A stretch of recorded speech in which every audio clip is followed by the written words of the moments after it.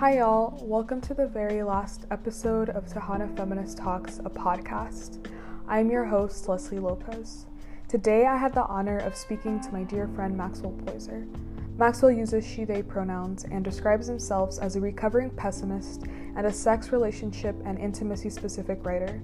She's a head of marketing at a matchmaking company called Fern Connections and an interior designer and interior architect. We spoke about how she got into the sex and relationship industry, as well as their writing and their thoughts on what a trans-inclusive sex education could look like here in Texas.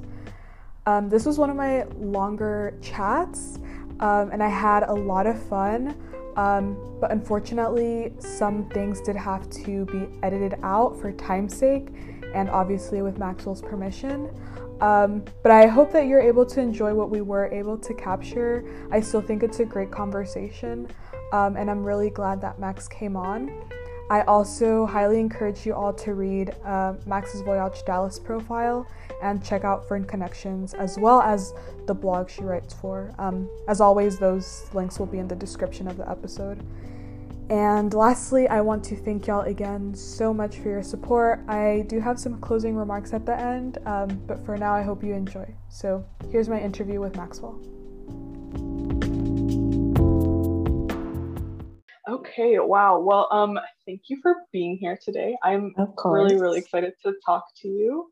And thanks for being my last official guest. I think this will be a good conversation. So, we can just get into it. So if you could introduce yourself, name, pronouns, who you are, what you do.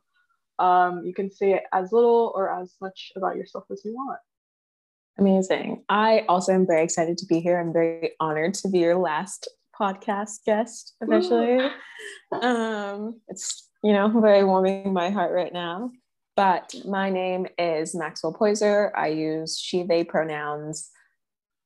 I identify as queer, which I feel like is something that is important to me in the sense that I don't necessarily use a lot of defining boundaries to talk about my gender, talk about my sexuality, because I feel like it's very fluid and I want to allow myself to, if I wake up one day and I'm like, okay, I want to wear a 3-piece suit and a full Windsor tie, or the next day I want to wake up and wear like a ball gown, it doesn't necessarily go against myself being like I'm a non-binary femme or non-binary mass presenting or like et cetera, et cetera, et cetera. I very much engage in the full realms of like gender fluidity and kind of like the fluid spectrum of like sexual expression and engagement. And so that's a little bit about me. Other fun things about me. I saw that there's a question about like what's called mundane things that you like. I like robes. Mm-hmm. I'm really into robes right now. Oh, wow. I don't know what it is. Like I have gotten really into just like the whole like morning routine and like night care routine. I think it's also kind of like a product of me trying to like get hold of like my mental health and like have some kind of like stability and like, why should I get out of bed? Why should I wash my face? Why should I like not just like get into pajamas and then immediately start watching Netflix at 7:30 at night, or in the morning, who knows? And so that kind of like creating a special space for me to like walk into, and like I decked out my bathroom. We have candles, we have robes. I put up little hooks that I got from Lowe's. I'm very handy. I'm very much that stereotypical where it's like the gay woman that's like super handy and is like at the hardware store every week because I'm in the hardware store every week, and I kind of try and like be like, no guys, I'm like everyone else. I don't fall into any stereotypes. I fall heavy into that stereotype. I'm falling foot forward into that stereotype.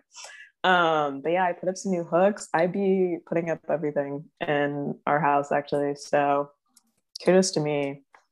But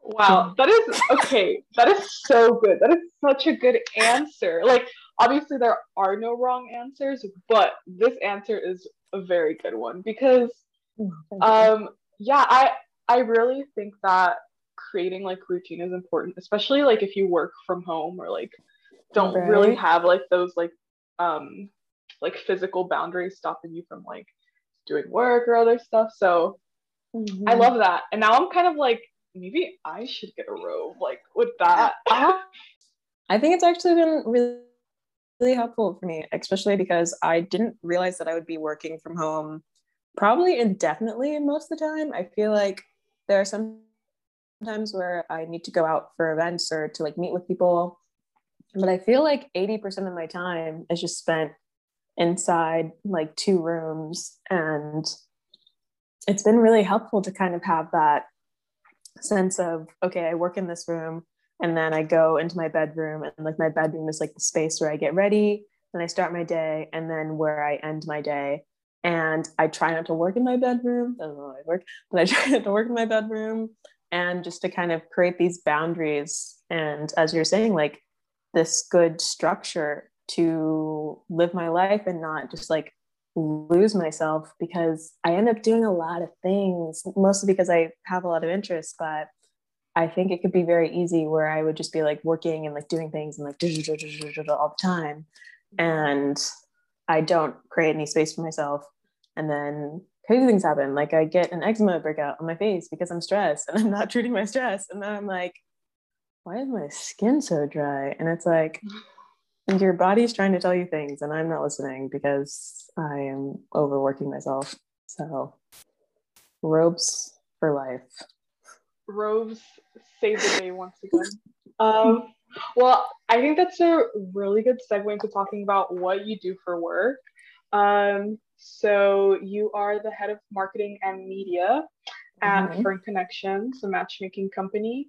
And I would love for you to describe the work that you do at Fern Connections. Yes. So to start off, I'll talk about what Fern Connections is. It's a matchmaking company, and it's queer, inclusive, and focused mostly. We do work with allies. That is something that we wanted to include in our structure, just because there are sometimes, especially in the matchmaking industry, where it can be kind of whitewashed, can be kind of like straightwashed, and there's people who you end up getting matched with. And I mean, if you can only imagine, I mean, we're both queer, but it's like, if you only imagine and you're like straight and like, this is a cause that you feel really great about. And then you meet someone and you think they're really nice. And it's like a guy, and this woman is like, you know, I'm really into him. And then this guy's like, oh yeah, but like something transphobic just comes out his mouth. And then you're like, well, anyway, back to square one. And so we try to create a space for allies as well to kind of, you know, be included and not feel like they have to settle into also heteronormative relationships just because that is their sexuality or like sexual expression. But for me personally, at Fern Connections, I, as you said, handle media and marketing, which is a lot of just getting our word out there, getting people to know about the brand, creating like a cohesive kind of image for the company. And also, I feel like there's been from, oh gosh, when did lockdown start? Like last March. And since then to now, and then like that mix in with like the Black Lives Matter protests, like everyone's like diversity, inclusion, blah, da da da. Which, I mean, some people have done a great job. I won't say that everyone's done a great job, but I think a really big part of, you know, working in marketing media at the time, which I started literally at that time. I think I started a couple months after with the company, was making sure that, you know, our websites, our advertisements, the people that we had in promotions looked like the people that we worked with. And frankly, looks like the people that we are. Like, it's a Black woman owned company. And so we're not just going to like have a bunch of like white people, just like, especially like straight white people or even like gay white men, just like on our advertisements, because that's really not the clientele that we serve. And that's absolutely not the individuals who are creating the decisions behind the scenes.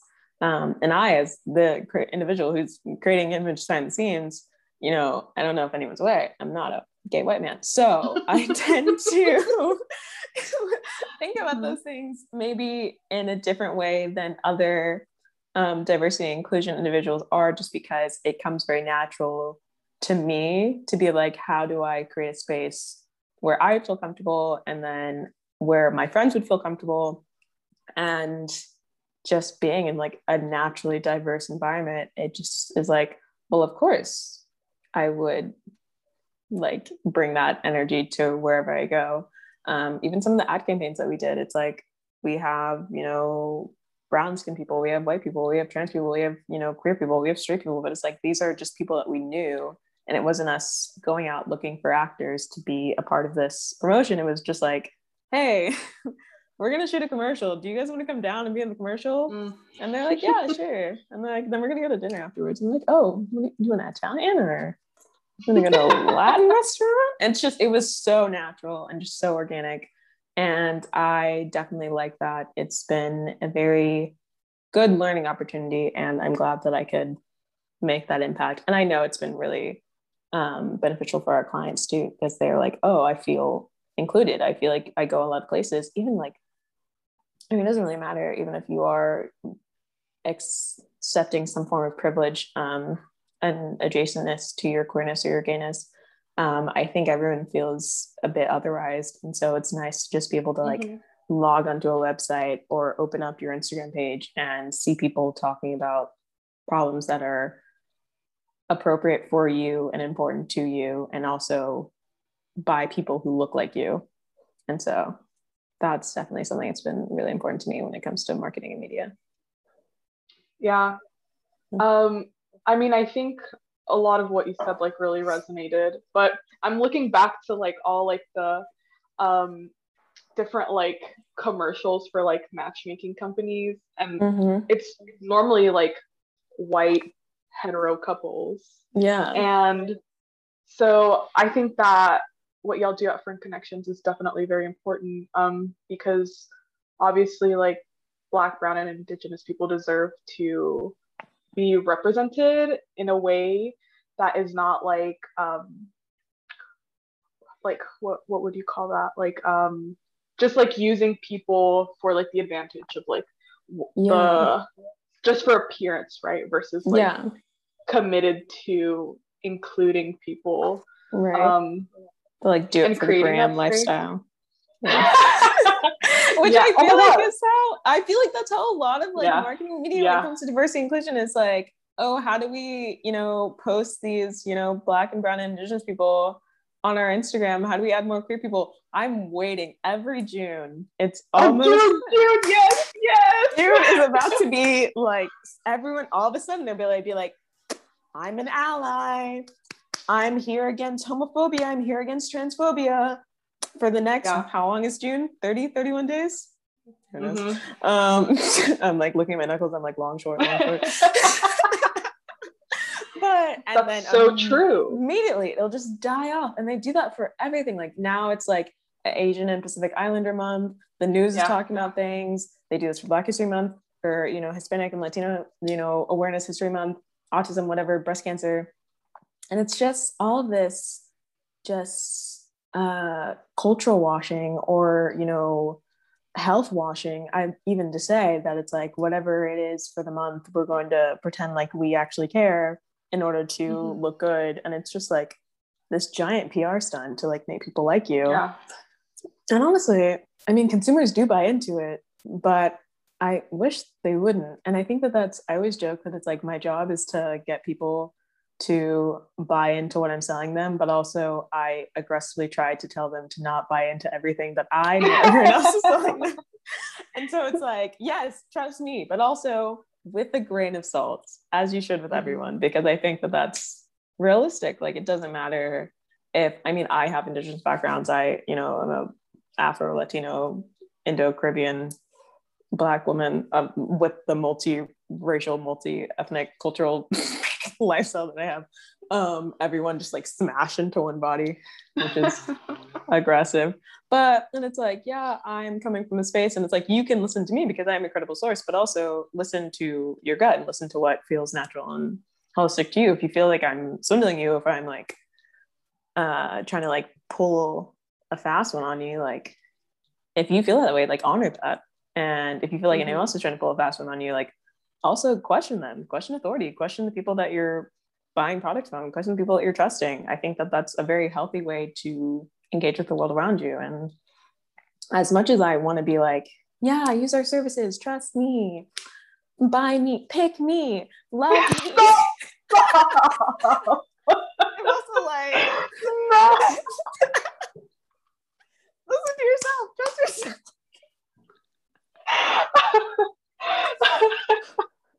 Like, one thing about me that we should know is that I joke all the time, which you know, but it's like, yeah, literally. just, oh my god. It's like serious topic and then insert joke, and it just like, That was it's good, depending on who you ask, it ruins or makes everything. No, but I think you bring up the important point of like people should trust themselves and like know that like, okay, if this doesn't seem right to me, then I don't want to engage with that. And like that's cool. Yeah. Okay, so I want to get into all of our really good questions. So I'm gonna move this along. And you know, I want to talk a little bit more about, you know, where your interest in sex, relationship, and intimacy comes from. So whether you had like an aha moment or kind of like just organically occurred. Yeah, we want to chat about that. Get into it. I feel like I was thinking about this when you initially had like posed the question, and I think it sounds so cliche, but I think I was just a very like romantic child. Like I very much that's cute, right? But it's like I was always like romanticizing things, and like I was always like reading like poetry and like literature and like everything, and I was just like so, I mean, you're like young, you're like 14, 15, you're like reading Rumi and, you know, Joan Didion and, you know, who knows, all these other people. 14 years old reading Joan Didion. I mean, I was advanced for my it's like how impressionable is 14-year-olds, and then I'm over here like reading this like just like volumes of literature. I remember like reading about Virginia Woolf and oh my goodness, what's her name? Her quote unquote girlfriend. I'm forgetting her name, but we know who I'm talking about, right? Right? Someone's like, yeah, but it's like that, and I was like, oh my goodness, it's so like romantic and it's so passionate, and they're like secret lovers, and like they can't let anyone know because like Virginia's married, but like she like still has like this like, you know, female lover on the side. And I think that dynamic initially also kind of like mapped my sexuality and like gender expression also, just because I mean I was like so young, like 14, learning about these things, and then it's like, oh, that's so romantic, that's so like lustful. And also the fact that her husband like wasn't necessarily like against it, like he wasn't like being like, no, that's my wife, I'm gonna take her and lock her in the attic, quote unquote. What's this? Jane Austen, Jane Eyre. It's like that idea where it's like my wife acts up and is not engaging in the archetype of what I think a wife should be, and so I'm going to restrict her and contract her emotions and her feelings, and obviously just like ignore like her, and then I'm going to go and find someone else who can conform to what I want, which I think is also the way a lot of modern society works. We just call it divorce. But I love the idea of like Virginia having this like husband who's like, okay, my wife likes this woman, she's in love with this other woman, and I'm in love with my wife, and I want my wife to be happy. And I don't think that for a second that she didn't love her husband. I mean, maybe, you know what I mean? I didn't read all the diaries, but I mean, and who loves their husband every day? Any married anyone will be like, ask me tomorrow if they're getting any news. I promise you, being married is not an easy stint. But learning about that and being like, okay, people can love you and respect you and allow you to engage with, you know, people in this kind of collaborative and romantic space. I was like, that sounds so beautiful. I want that. And I think that that's basically how I initially got into the idea of like questioning like social norms and like gender norms and just like kind of like relationship norms. And I very much just took it from like classical literature and like movies. I was obsessed with like TCM when I was a child. I mean, I still kind of am. And I would just watch it all the time. And like, they were so romantic. And like James Bond, I always talk about this. It's like James Bond is like so like seductive. And like, I always loved Sean Connery and Daniel Craig's James Bond because especially in Skyfall, where there's that scene with, I always forget his name, there's someone listening to this screaming the names of the people. They're like, I don't remember. They're like, I was like, comment down below, guys, what the names are. That way we can learn. But it's like there's that scene in Skyfall when he's like tied up behind the chair, and like the like villain is like getting like all in his face, and he's like, "You're forgetting your training now, aren't you?" Da, da, da, da, da. And it's like that kind of sexual fluidity and like kind of flirtatiousness and like, you know, cunning, charming, masculine, quote unquote, individual. I think growing up and also seeing that, I was like, ooh, I want to be James Bond. Like, I want to be suave. I want to be like slick and like charming and like flirt with everyone. Doesn't matter if they're like boys or girls or like men, women, whatever in between. I was like, that's alluring. Like, that was very like, I love that. And so that kind of just like shaped my personality, shaped my approach to sex relationships, romantic relationships, and even I think like gender identity, where it's like, I want to be Virginia Woolf, I want to be Georgia O'Keeffe, I want to be James Bond, which is just like a mind meld. And then not to mention like Lauren Bacall, like all these other like classic Hollywood stars. So it's like there's the spectrum is just everywhere. And I think allowing myself to not confine to any like gender specific orientation or any like sexuality orientation just allowed me to take inspiration from like anywhere and everywhere. Which also kind of goes hand in hand with being not necessarily non-judgmental, because, you know, as Fran Lebowitz says, everyone's like, I'm not judging, I'm judging. But it's like non-judgmental of myself and non-judgmental of just general ideas and aspects of things. Like I was saying earlier, like I'm kind of like I take inspiration from like this like waspy, preppy New England life, which realistically we're not on the same headspace. But that fashion, that idea, that like lifestyle, I'm like, this is kind of cute. And I can take the cute bits and leave behind the bigotry and, you know, unwelcomeness, and be like, I'm going to wear a tennis skirt and I'm going to go out with my girlfriend to, I don't know, a tea garden or something, which as like a queer Black woman is like not necessarily the most, you know, what people would picture that for you. But I think it just allows me to be able to do that. And to get back onto our question about where I got into like also from sex education, I think it was just my own personal health issues. I was having a lot of issues with my own like menstrual cycle and like health in regards to just like holistic woman, female health. And I was just learning so much about it because I was like going to doctors and they weren't really, some were taking me seriously, most weren't. And then they also like couldn't give me any solutions. And like, I was just like thinking. And then I was like researching everything. And then the more I researched it, I then also was like, okay, I started talking with my friends naturally, as one does. And then people were like, oh, you have such good advice. Like, can you help me with this and that? And then I was like also researching their issues. And then I started like posting on Instagram, and I was like, okay, guys, we're going to talk about, you know, sustainable periods. We're going to talk about seed cycling. We're going to talk about this and this and this.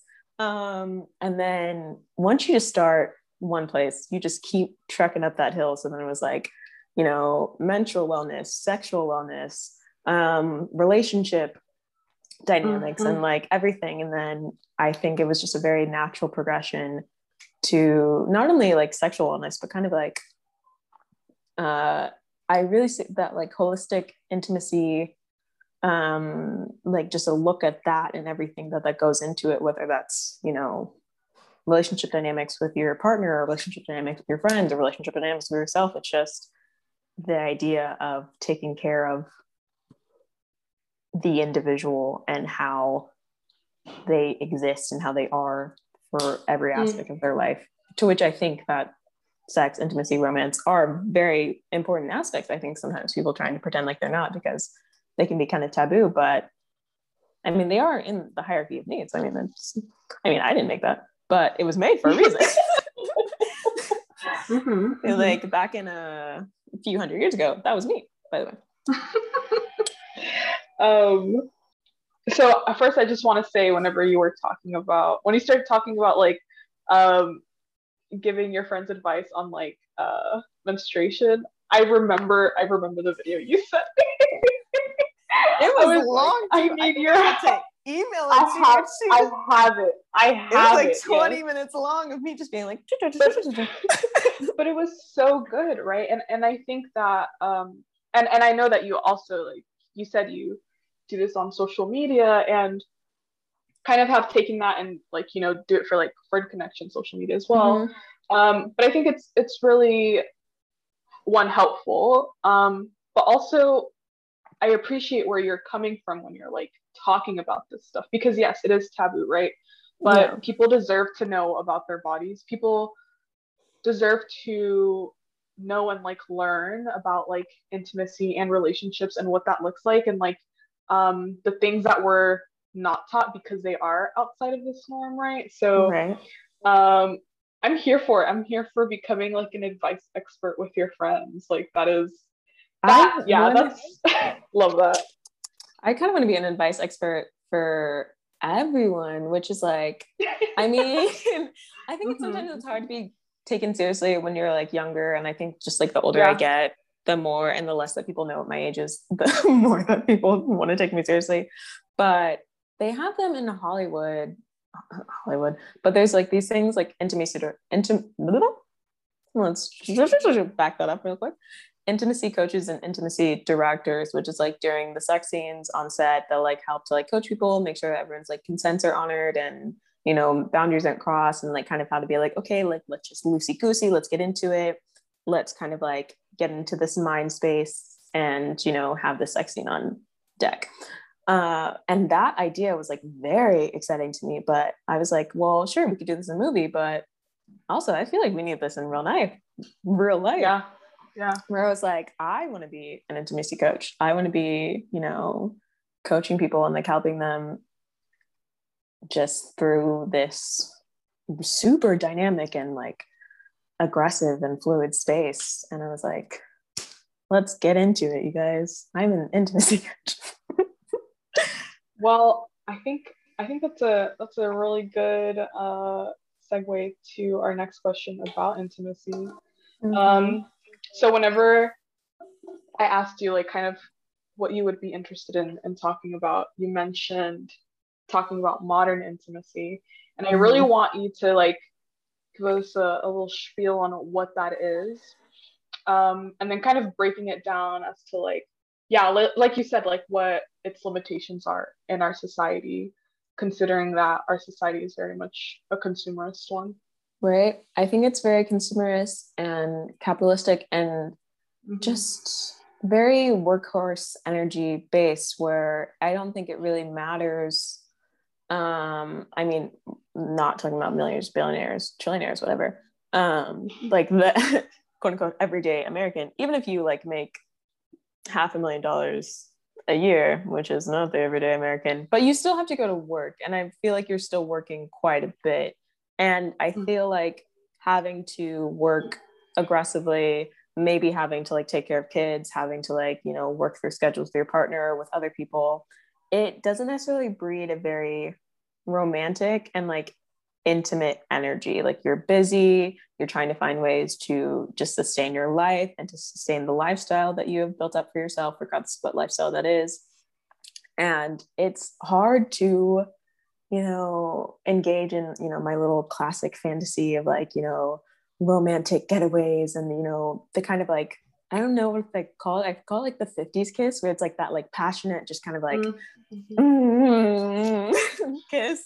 And I'm like, oh my goodness. And you just look at them and you're like, oh, that looks so romantic. But it's like, who has time for that right now? That's I don't even know. Like, I'm like, I'll do a little peck while I'm like about to run out the door, like trying not to like spill my coffee to like take our child to daycare. I'm like, no one has time for this. But I think modern intimacy is finding a way to fit in romance, to fit in sensuality, to kind of get creative with the dynamic that you have to participate in order to just be alive in our world, and still, you know, engage in that little sexy time with your partner and also like with yourself. I think modern intimacy just isn't like restricted to people who are in relationships, I think is also something that you do for yourself. It could be something as simple as, you know, lighting a candle, and literally, even if you're like still answering emails, or if you're like folding laundry, that's a very like intimate moment where it's just you doing a task, slowing down, and allowing yourself to, you know, kind of treasure in the mundane aspects and like the daily aspects of your life, but just to kind of find and embrace the sensuality of the moments around you, that I think really push back against this like consumerist and, you know, workhorse society that we live in, because everyone wants you to be rushing and going and doing things. And it's like, to say, I have to do tasks, but I'm going to do them in a way that makes me feel important, that makes me feel centrally engaged, that makes me feel, I don't know, warm in my own body, I think is a fantastic form of resistance against this whole like capitalist classist society that's like going at 150 miles an hour all the time. And so that's how I'm approaching modern intimacy for sure. As soon as you started talking about like just everything's so quick, right? Everyone wants work to be produced quickly. Like you need to like get to it now. There is no time for you to like just embrace like like just the simple task and I don't know. I know that when I listen back to this, I'm gonna be like, good quote, bam, there we go.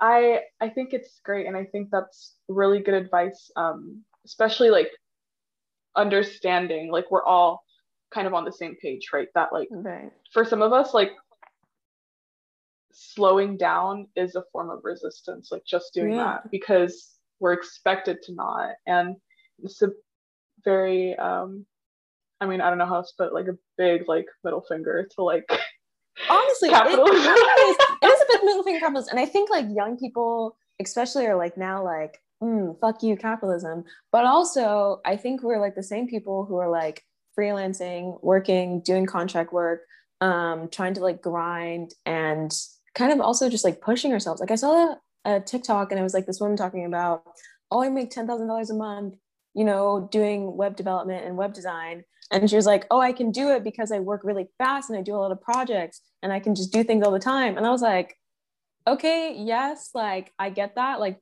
girl boss, get that coin, sis. But also this is not like I mean, it's supposed to be like, oh, not your parents, you know, job force, but it still kind of is, because you're just pushing yourself to work super hard, even if you are working for yourself, even if you are freelancing, even if you don't have like a quote unquote 9 to 5, you're not making it. It's not a fuck you to capitalism to like work yourself into the ground. Yeah. Even if you are your own boss, like you just, I feel like maybe that's worse because then no one else told you to like destroy yourself for money and you just told yourself that you should do it. And I'm like, I mean, I don't make $10,000 a month, so maybe I don't know what to say, but I mean, it's nice, but I just don't think that that's the way to actually kind of like tear down the system. I feel like tearing down the system is a very long, drawn out process that isn't necessarily always in the hand of consumers or in the hand of like individual constituents.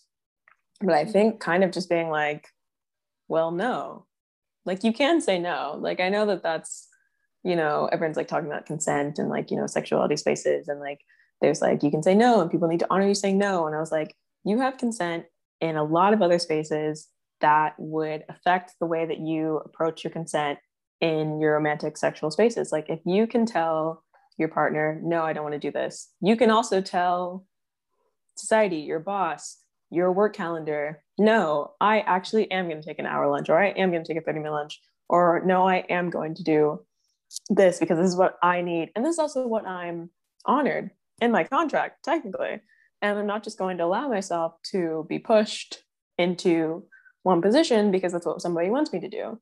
And it's like, I think there are a lot of things that we can learn from sexual education and sexual wellness that, you know, if you develop and accept these kind of ideas you can just like keep just pushing them into like the other aspects of your life. And then next thing you know, you don't need to buy 15 bath bombs to relax yourself because you are creating boundaries and allowing to de-stress and, you know, whatever, welcome yourself into whatever you need. And so that is modern wellness, intimacy, holistic, anti-consumerist, anti-capitalist living at its finest, in my opinion. But for me personally, it works. And for me personally, I mean, maybe it's retinol, but maybe it's also that I just, you know, I'm not stressing myself out so much. And so, you know, it's good for your health. It's good for your wrinkles. Who knows?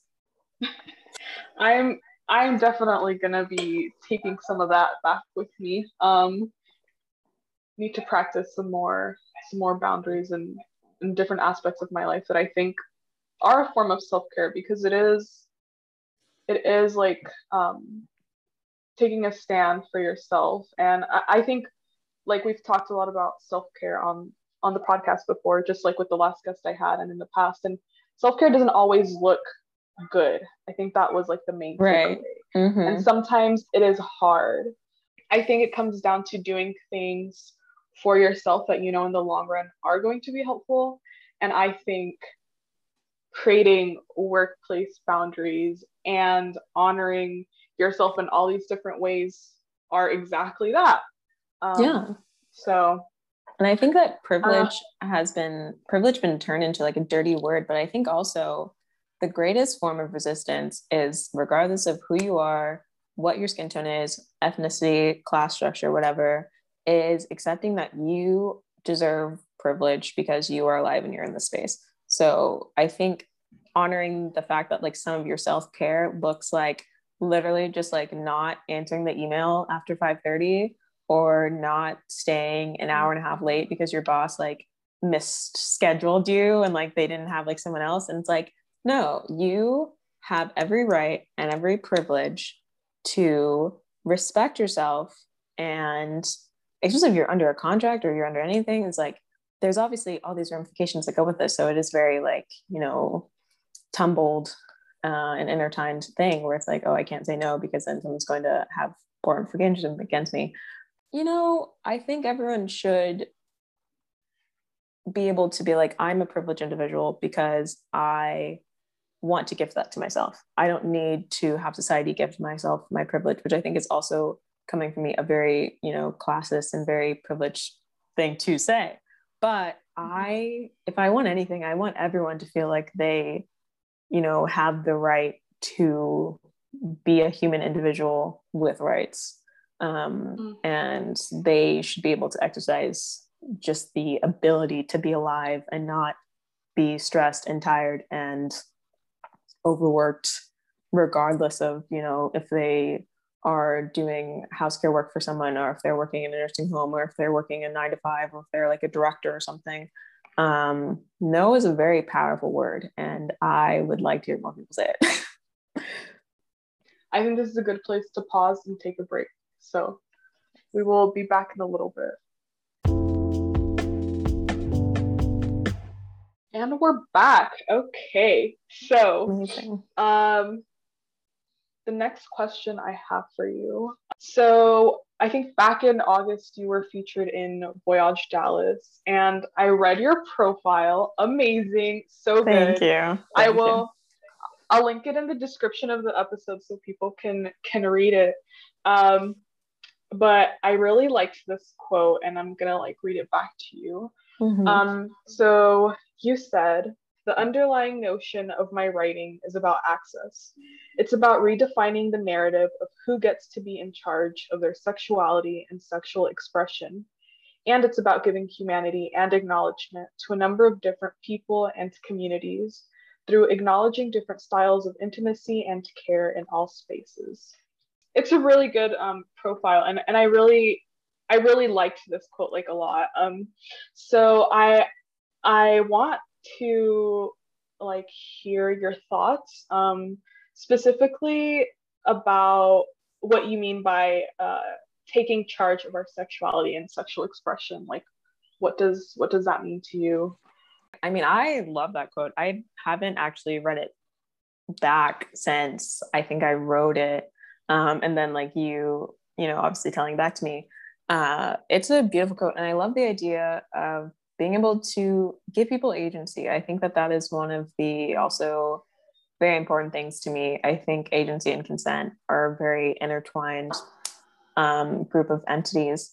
And just personally, I feel like, not to say that labels aren't important, because I think labels are actually very important. And I think in like this modern age that everything is on display, and you know, there's social media and there's bios, and I think having a set of labels that, you know, you feel comfortable with and that you can identify with is honestly a very quick first impression that people have of you, and it allows you to speak for yourself before anyone can speak over you, which I think is fantastic.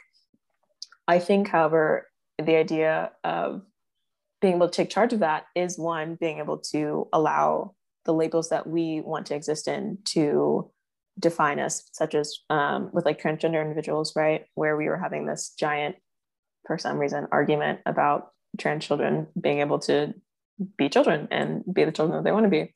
But to say that I woke up in a body that did not correspond with how I feel on the inside. And so being able to take charge of your sexual expression and sexuality and also gender expression is being able to say, hey, I am now this individual. This is who I am. You should honor that. I have the agency to control that, and you should respect that. And also, on the other hand, to be like, I don't want to have labels. I don't want to be confined by anything. I want to be able to be fluid. I want to be able to change my mind if I want to. I don't want to have to feel like I was a straight woman or a straight man or a gay woman for 30 years. And I actually had one of my friends come to me and he was like, fluidity, I love this quote. He was like something like, fluidity is not a new concept to me, but it is a new thing that I'm exploring for myself. And I love that. And I was like, that's taking charge of your sexuality and your sexual expression. That's taking charge of what you want to do, not because you've always done something one way or society's always seen you do something some way, that you are just allowing yourself to exist exactly how you want to. And if anything, it sounds like the simplest task, but it's so hard. It's so hard to accept yourself and to like accept yourself in a different way from how you were. And it's a lot of grieving. It's a lot of, you know, self-arguing. It's a lot of just like self-acceptance and mind melding. And I think a lot of my writing is just kind of trying to push people to be like, hey, you are normal. You are you are acceptable exactly the way that you are. And you should not let anyone else contradict you or say, oh, well, I saw you do this, so now you have to do this. And I was like, no, fuck that. Just do what makes you feel happy. Because, and I think I wrote this in another article recently. It's like, I think happiness is the least abundant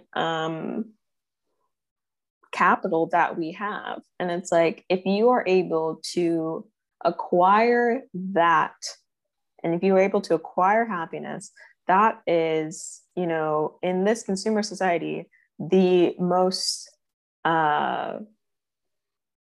lucrative investment and most lucrative I guess like stock, honestly, that you could have is to achieve your own happiness and self-assurance.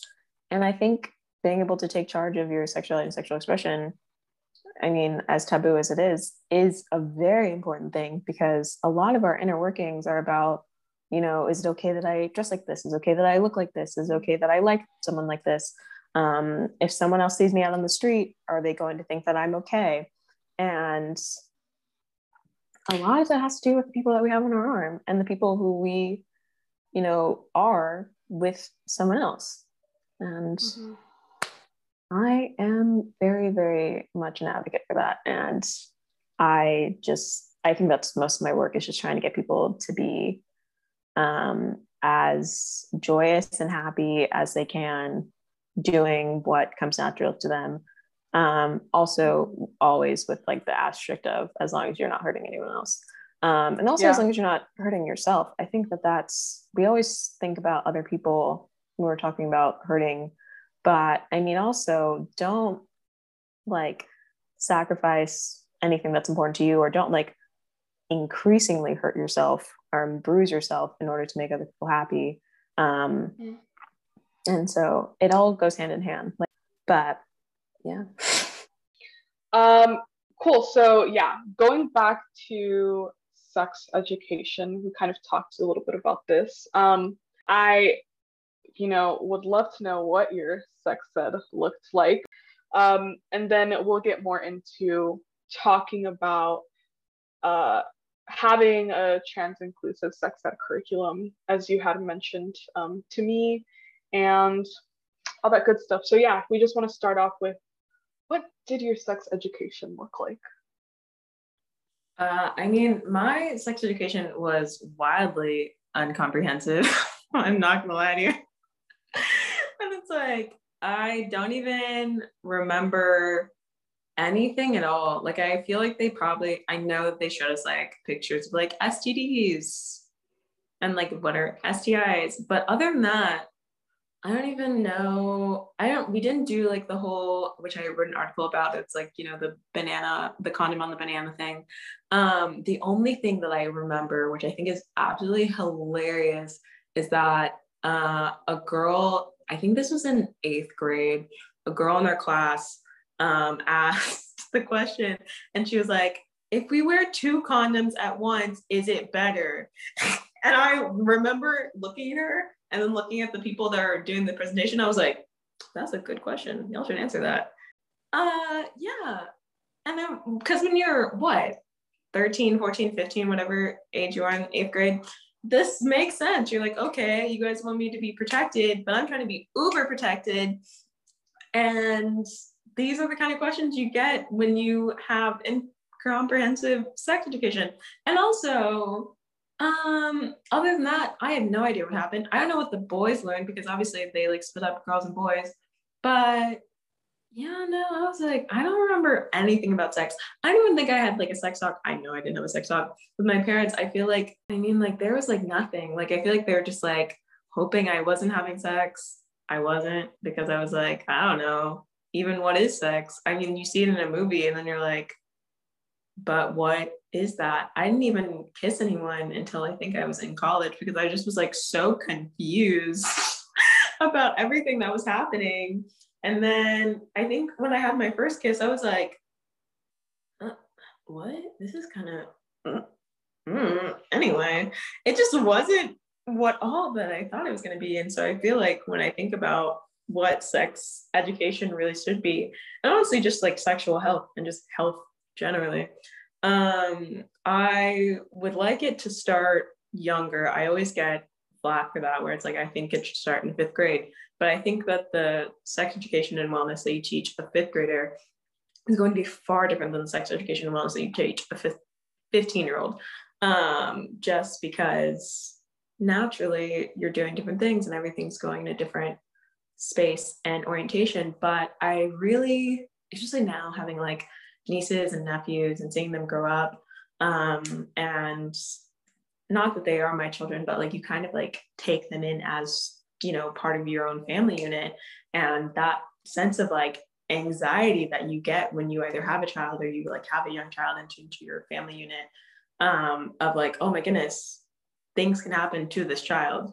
What do we teach this child about how to protect themselves, how to stay safe, stranger danger? It's like, if I were to like give a 5th grader who maybe is like 9 or 10, honestly, maybe even younger, I'm lying. Every time I talk about sexual health and wellness, I'm like, it just gets younger and younger and younger. I'm like 3rd grade, 4th grade, 5th grade. And it's mostly about consent. I think teaching about consent as young as you can is aggressively necessary, aggressively helpful. I mean, like, trigger warning, but there are so many children that, are sexually assaulted and abused, and sometimes they don't even know what's going on. They don't know if it's right. They don't know if it's, this is like something that, I do with my parents, it's something I do with my aunts and uncles, it's something I do with, our next door neighbor. This is a normal situation.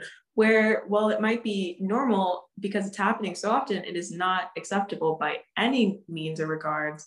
It's like they should learn about these things because we send our children to school to learn how to be smart, how to be active, how to be engaging, how to, learn about themselves, how to engage in hobbies.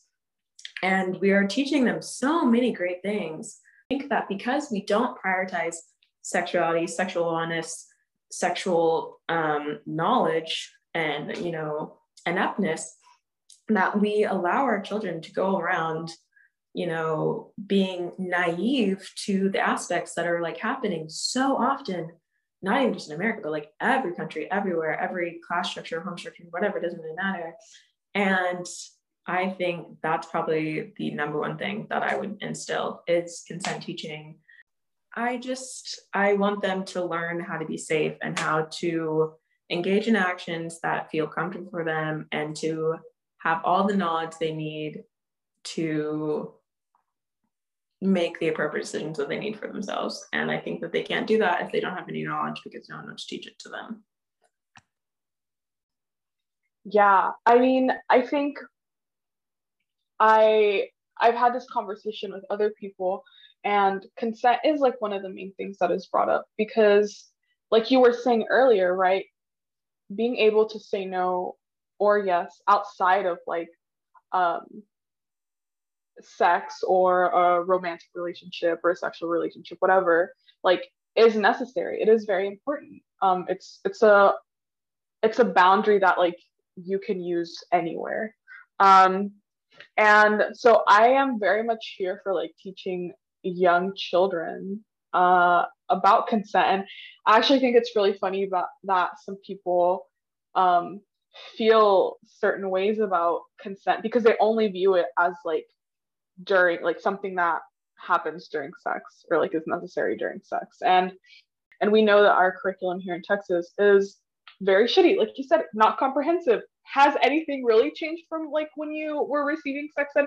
Probably not, because the curriculum hasn't been updated since I think it was 97, and the changes that passed are still not like comprehensive.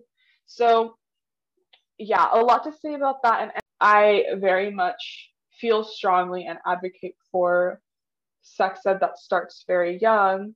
And it doesn't have to immediately go into pleasure, which I feel like is what people think. Similar to you, my parents did not talk to me about sex. I did not have a sex talk. It was just like, that's not something that you do, right? And I was like, I mean, I guess not. And that was it. So yeah, and I want to ask you one last question before we move on to like our rapid fire and whatnot.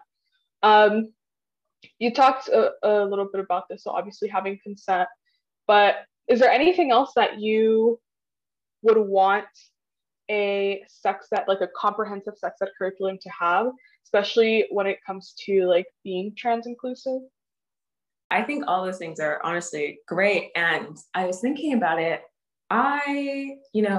Spur of the moment hot take, I think that sexual education, a comprehensive sex ed, should maybe be similar to driver's education, in the sense that I think I was taught, and I think a lot of other drivers are taught, that you don't drive for yourself, you drive for other people on the road. And so you make sure that like you know what's going on your left, your right, your front, and your back. That way, if anything happens, you can react to it in a way that saves you and also maybe saves the other people on the road, but like you are not just acting with your own interests in mind. And I think when we come to comprehensive sexual education, you maybe are learning a lot of facts and a lot of things that don't always pertain to you and don't always help you. Like maybe it's not, necessary to know what every yellow sign means on the road, but you do, supposedly, or you're taught that. And so when it comes to sexual education, I think that we just want to teach individuals from whatever age that we start to it, to whatever age we end, that being whenever they finish high school, about all of the rules and dynamics that could potentially arise And I think that that is a very helpful thing. That way they know what's what, what's up, what's down. And then I think we just have to stop, one, ignoring our children and our youth when they ask us questions, and also stop lying to them. Like this whole idea of like, there's so many children who see, you know, their parents, guardians be pregnant, have a kid, and they're like, where do babies come from? And you tell this convoluted lie about where babies come from and about how this happens. That's also kind of, not to say perpetuating, but it doesn't give our children and our youth enough, like the verbiage that you're saying, enough knowledge, the right words to know how those actions happen and if they should be engaging with them, and just learning about that as it continues on. And when it comes to trans inclusive framework, I think having that abundance of knowledge is helpful, because it's, you know, kind of, it's like you learn about other people on the road, you learn about other dynamics of gender expression and sexuality expression. And, you know, maybe you learn about all these things about driving and you realize that you don't want to drive, or you realize that you love driving, so to speak.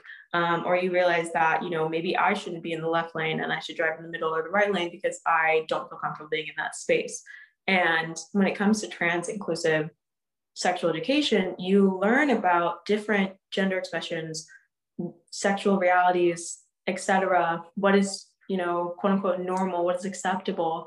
And you can learn about yourself, you can learn about other people. That way you don't feel, the thing that I hate the most is like this idea where it's like there are children who are out here and they feel, you know, like there's something wrong with them, or they feel, you know, like they're doing something that's inappropriate or thinking things are inappropriate because they're like, well, people told me I was this, and so I have to say like this. And I didn't get to learn about the different lanes that I could be in that would make me feel more comfortable.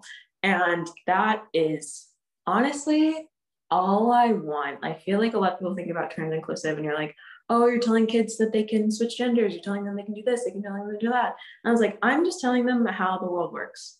Just giving them the knowledge to make choices that are appropriate for whatever lane of life and whatever reality that they want to construct for themselves. I think that that is a way of respecting young people. I think that's a way of giving them agency. I think that's a way of honoring the way in which they want to live their life. I am very much the camp of like, children are mini humans and they should be treated as such. They are still children and they're not adults. And so they should still be able to live as children, but that does not mean that they shouldn't have any autonomy, respect, or agency, whatever. And those are definitely things that are very important to me when it comes to sexual education. But yeah, just like a K through 12, sexual education is just something that's comprehensive, that you learn, like how you learn your ABCs and then you end at Shakespeare. You start at the ABCs of sexual education and you end at sexual pleasure and wellness. Well, it looks like we have to redo the whole system. So if you're free next week, we can like get to work. No, but yeah, but I'm down. I'm gonna be there. No.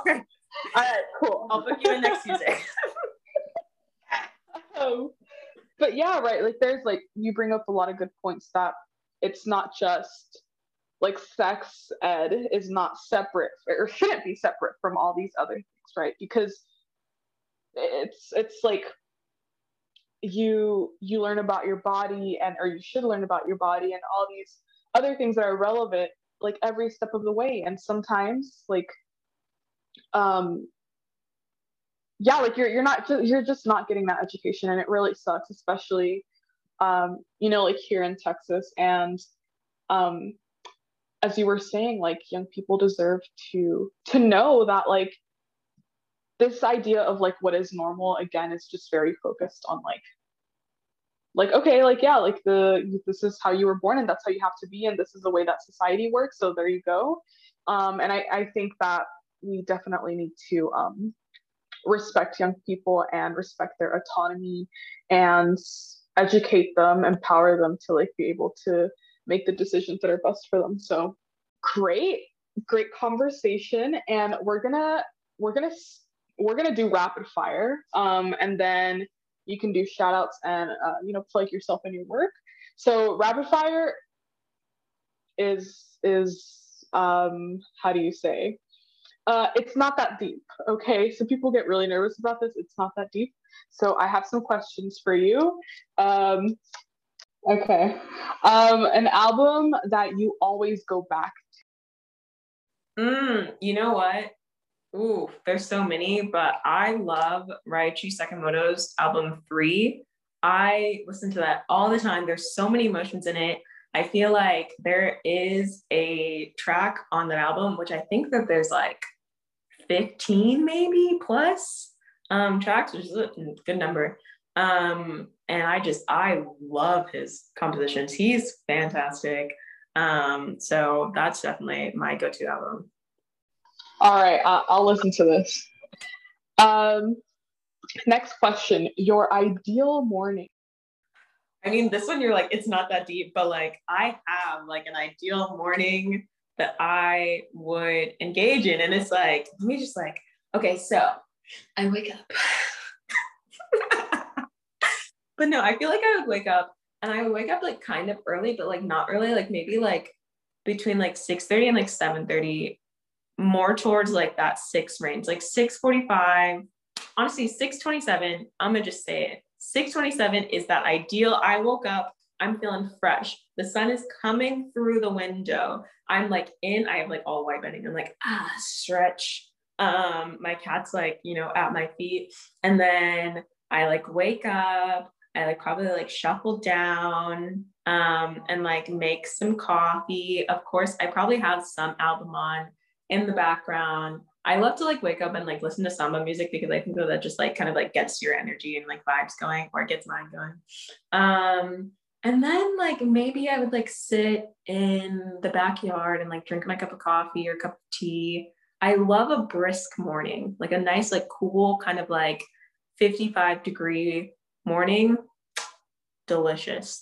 And then I'd probably take my dog for a walk and then come back, get all clean and like yummy. And who knows? I mean, ideal morning, I wouldn't be working the rest of the day. So then I would probably go and do some stuff that I think is exciting. Like maybe I have waspy habits and I was like, maybe I'd go play tennis, or maybe I would go to the golf course, or maybe I would go to Lowe's because I'm a stereotype. And I'd be like, let's get some hardware stuff done and let's do a project, sister. Or maybe I would just go over to like my sister and her husband's house and like hang out. That's probably what I would do. But I would probably end up doing some type of hardware project at their house too, because if it's not here, it's there. The last one I have for you is, do you have an affirmation that you find yourself repeating? And if so, what is it? Oh, I don't think I do, but I think of what I always was telling myself in the past and what I continue to tell myself now is that I am trying. And I think it's also with the asterisk of the question, are you trying or are you whining? Which is a lot of self-tough love to put on myself at one moment in time. But there is like kind of a space where I need to be like a little tough on myself. And I'm like, okay, are you wallowing in your own self-pity, or are you actually having a moment where it's actually hard for you and you need to take time and energy to reset? Because I think that's also a very important part of trying, because as we're saying with everything else, self-care, trying doesn't look the same every day. Like sometimes the most successful aspect of trying to live my life, to get up every day, is literally just getting out of bed and being clean, or brushing my teeth, or getting out of my pajamas, whatever. And if that's as much as I can try in a day, then I can feel good about that. But it's like, I don't want to push myself so hard that I burn out. But how far can I make myself uncomfortable in order to benefit myself, I think is that. Wow, I love that. Okay. Well, thank you for playing rapid fire with me. Next, do you have any shout outs? People, things, anything? I mean, obviously I have to shout out you. I mean, like, come on now. Like, I'm honestly so honored and so excited to be on this podcast. I have been like, I remember, gosh, I feel old now. Like when you first started the podcast and like seeing those episodes and seeing everything you're doing. And I was like, oh my goodness, this is so fantastic. She's so amazing. And I am so honored to be here closing out this, fantastic, moment and time and everything. I mean, obviously I also have to shout out my mom, hashtag birth giver. But I mean, I feel like she definitely shaped a lot of who I am today. And even I think about it, often where I'm like, okay, I'm like this. And then I'm like, oh wait, I'm like this because of something that my mom told me when I was like 12. And I'm like, am I a normal individual who has their own thoughts, or am I just a product of my upbringing? Yes and no. Yeah, for sure. And then I feel like I was thinking about it initially when I was thinking about shout outs. I don't know why, but I was like, I want to shout out Feed the People Dallas. Hashtag let's go. But like, mostly because I was talking about this with yesterday, somebody, and it's like this, ridiculous infrastructure that is Dallas city everything, and the way that they continue to privatize all of their like public health services, homelessness services, whatever, just aid, and make it, put in the hands of mostly the Meadows Foundation in Dallas is so irksome to me. And it makes it so hard for people who need resources, who need help, who just need care to gain access to it. And I am really so appreciative of organizations like them who are, doing community gardens, who are helping to distribute free food and, pantries for people who need those resources, and just creating this community and just body of individuals who can like care for each other. And I think that kind of like collective care, whether that's, nutritional or emotional, is so important. And I am so happy that we have an organization like that in the city. And I wish we had more, honestly. I love that. I wasn't expecting that, but I'm here for it. And also thank you so much for shouting me out. I'm always like, oh, please do not feel like you have to. It's honestly like so great having you on. I'm really glad that you were able to come and talk to me. And the last thing, please plug yourself and your work. Where can people find you? Where can people find your connections? Like, yeah. Yeah. So, I am on Instagram. My handle is at Maxwell Caitlin, Katelen. And then you can find me there. The Fern Connections, literally anywhere. It's just under Fern Connections. So our website is Fern Connections, Instagram page Fern Connections, Twitter, LinkedIn, Facebook. And you can find us all there. You can read my writing on our website at Fern Connections. You can also, if you go to my Instagram, most of my writing and features are linked in the link tree in my bio. And yeah, I do that. As you know, we've said I work in marketing and media, and then I'm also, a sex educator and wellness coach, and also intimacy coach, and just overall romantic individual trying to shell out some helpful information to everyone. Wow, thank you so much. I will say that y'all definitely need to read the Fern Connections blog. So many good articles there. And I think you can sign up through the website, but you can get weekly emails from Maxwell, and This Week in Gay News, like top tier. So yeah, amazing. Okay, well, thank you so much again for being here and talking to me. It was fun. This is probably going to be 2 parts, so congrats, you get a 2-parter. It's only because I've been talking everyone's ear off. But it was good. It'll be good. So yeah, with that, would you like to say goodbye with me on 3? Okay. I was like, is there a signature, like a specific signature, or do we just say bye? No, we just say bye. Okay. All right. 1, 2, 3. Bye. You're like, I've been Maxwell Poison. You guys have been fantastic.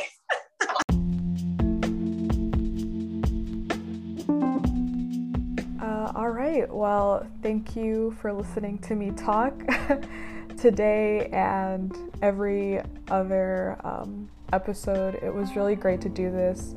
And, you know, I wasn't able to do as much as I originally wanted to, but I'm actually really okay with that, and I'm okay with what the space ended up being. I hope that at the very least, one of my episodes made you think differently about something, or that you learned about a topic that you weren't familiar with. As I said before, the Tejana Feminist Talks podcast Instagram page will either be handed over to a community group or deleted, but the website will remain active through the end of this year. So you can still find all the transcripts and all that information on there. And if you really want to keep up with me, you're more than welcome to follow my personal Instagram at Tejana Feminist, because, you know, brand. Before we go, I have a few people I want to thank. I feel like I have to. I can't just leave it at that. First, I want to thank Olivia for creating such a badass logo, and for coming on the show, and for just, you know, supporting my work. Thank you to Sarah, Lauren, Gloria, and Deanna as well for always knowing the right things to say and for hyping me up. I want to thank every single guest I had for sharing your knowledge with us, with me, and, you know, for always coming on and honestly leaving such an impact on me. I will never forget the conversations that we had and all the things I learned from you all. Thank you to everyone who has interacted with this podcast. So if you're listening to it, thanks to you. And thank you to all of the reproductive justice folks, RJ baddies, if you will, in Texas, who encouraged me to begin this and gave me the confidence to keep it going for like a whole year. Yeah, I don't know if I would have been able to do any of this without all of you, so thank you. And if you enjoyed this podcast, please consider listening to some of my favorite podcasts, which include the Yikes podcast, All My Relations, Abortion with Love, Black Feminist Rands, Endel Doing It, Café con Chisme, Sex Ed with DB, and the Sex Agenda podcast. Their work is all great and necessary and just amazing, and hopefully will inspire you. So yeah, with that, thank you. And for the last time, I hope you take care, and until next time, bye y'all.